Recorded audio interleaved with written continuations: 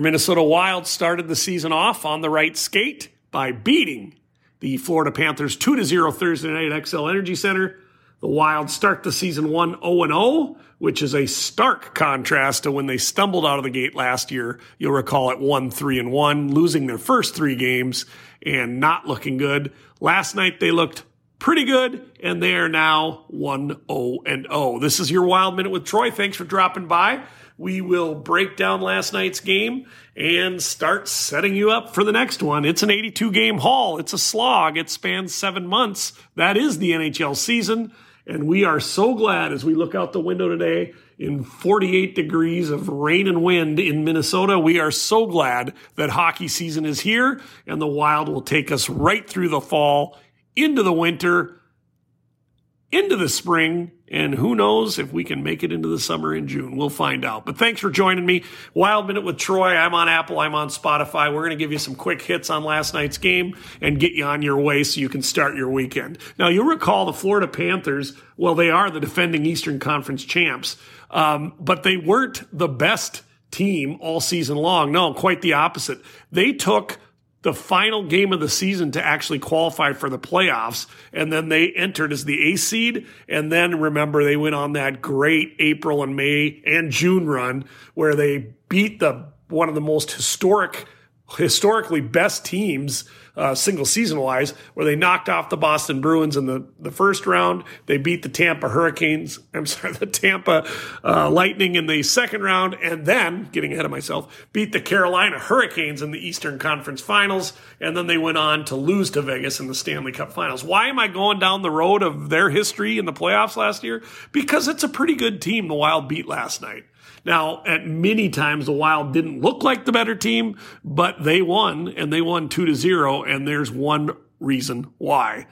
Gus Bus. You've seen the ads. The Wild, what a timely ad campaign, by the way. They rolled out the school bus ad with Gus Bus just a few days before the opener, and all he did in the season opener was steal the game, stopping 41 of 41 shots. 21 of those 41 shots are from the slot, point-blank range. Gus was just covering it up all night long, and had he not, this could have been a different game. Now, you know Wild Minute with Troy, we don't usually break down sabermetrics. We don't get too deep in the numbers because in hockey, it's as much about puck luck as it is about skill. Patrick Royce always says the first 1 to 3 wins. In NHL games, that's often the case, and 2 of those are off shoulder pads or shin pads or skates or something like that. So it is a beautiful game. It's why we love it. But we are going to talk metrics for a second because this is phenomenal. Last night, Gustafsson had a goal saved above 5.2. So he had a goal save above expected 5.2 goals. What that essentially means is an average goalie would have given up 5 goals last night. Gus gave up 0. Here's the more interesting stat, and I'm really nerding out, going through Rocco Baldelli's spreadsheets and diving deep down into the numbers. Accountants would be happy. All you bean counters, here you go. There were 2,624 NHL games by goaltenders last season. Gus's performance last night would have ranked number 2 out of 2,624. That's impressive. That's better than 99.99 games last year by goaltenders.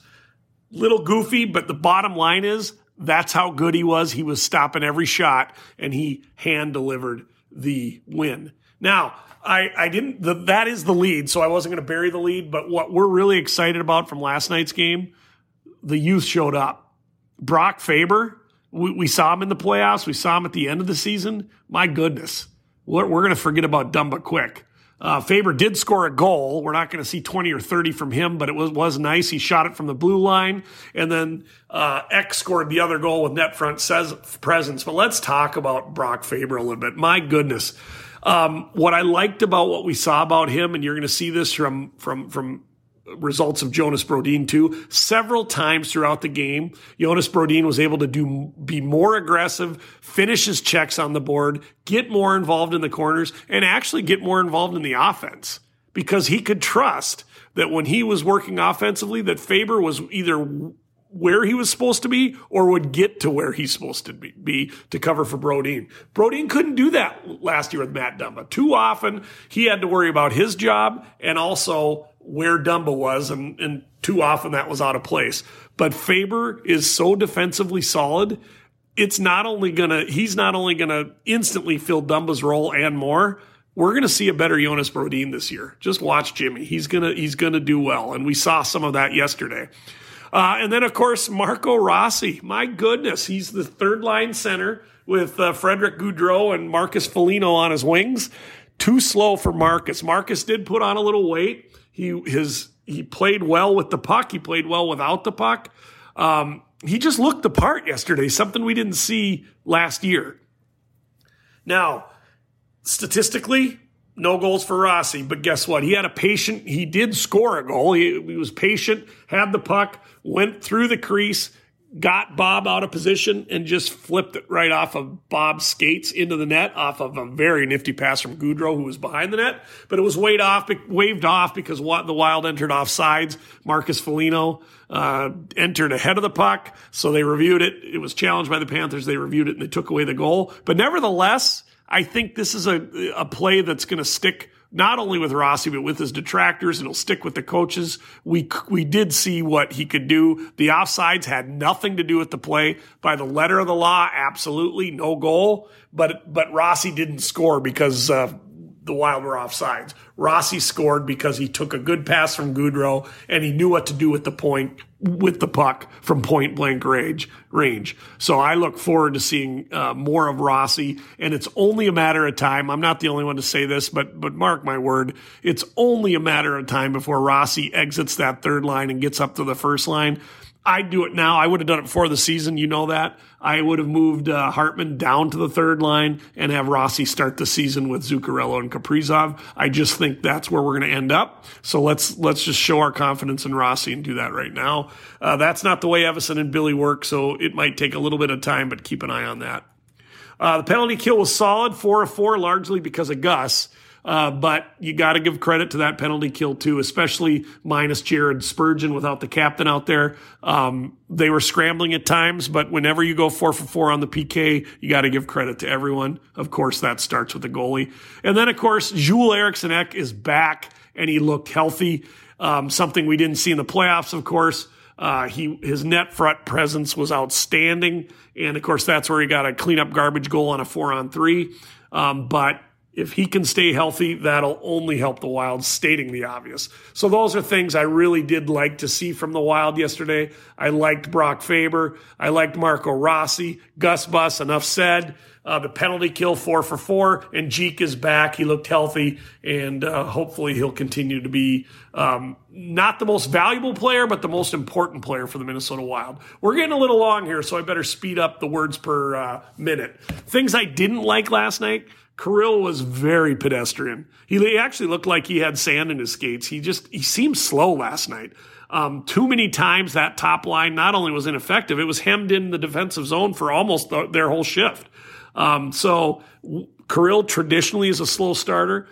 Anytime the Wild can win 2-0 without Kirill notching any points in the points column, we'll take it. Something to just keep an eye on, not concerned in any way, but very pedestrian game from Kirill. Another thing I didn't like what I saw last night, the Wild power play. They looked lost most of the night. Really excited that Kalen Addison's the quarterback of that power play one, so I'm not going to put the weight on his shoulders after one game. But they were 0 for 3 on 5-on-4 situations, and in one of their power plays, I think they were outshot by Carolina by a shorthanded, I keep saying Carolina, a shorthanded Florida team. I think they were outshot 3-0 in one of those. So power play's a mess. They brought in a different coach to fix it. Small sample size, but we need to see better. Finally, two more things. Foligno, Marcus Foligno, we remember in the playoffs where he was running around, and yes, those penalties maybe shouldn't have been called, but Marcus was just running around kind of like a goon out there in the playoffs. He took with the Wild clinging to a 2-0 lead with 2 minutes left, he took a stupid penalty. He checked Matthew Tkachuk, just came off the bench. Yes, it was interference. Yes, Tkachuk flopped. But with your team clinging to a 2-goal lead against a pretty good team with just a couple minutes left, there was no need to take that penalty, no need to put the Wild back on their heels shorthanded. Imagine if the Florida would have scored quickly on that power play. They would have had another minute and a half left with a pulled goalie to try to tie the game. It was unnecessary. Marcus needs to be better. Yes, he's physical. He needs to be one of those guys pushing back, but that was a penalty that was unnecessary, and you got to put the wins and the team ahead of some of that nonsense. Finally, Mojo. Marcus Johansson, Jojo actually. I like calling him Mojo, but the team calls him Jojo. Jojo hurt his wrist in the third period, left the game. It looked bad when he scraped himself off the ice and went straight to the locker room. Good news, earlier today, Coach Evison suggested that he cleared all upper body tests and his day-to-day. He indeed did skate with the team in today's skate-around. Not a shocker. I mean, he hurt his wrist, not his feet.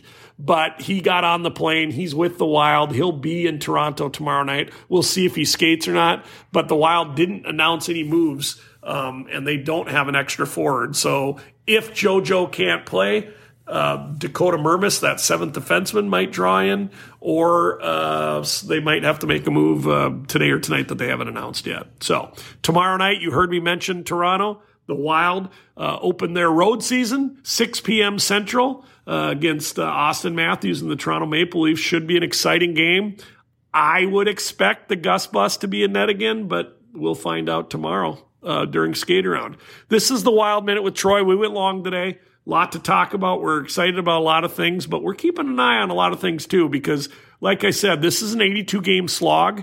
We're not going to overreact or underreact about anything that happened last night or tomorrow night or next week. But we will notice trends. We will point things out. A lot of good things happened last night, but beating Florida 2-0 when you're outshot 41-21 will not happen often. A goalie can always steal a game, and that's clearly what happened last night. So the Wild need to clean up their defense. They need much more puck possession time on the offensive zone. They didn't have a lot of that in periods 1 and 3. And I'll put it this way. If the Wild play the way they did last night in their season opener, they're a 500 team. That's it.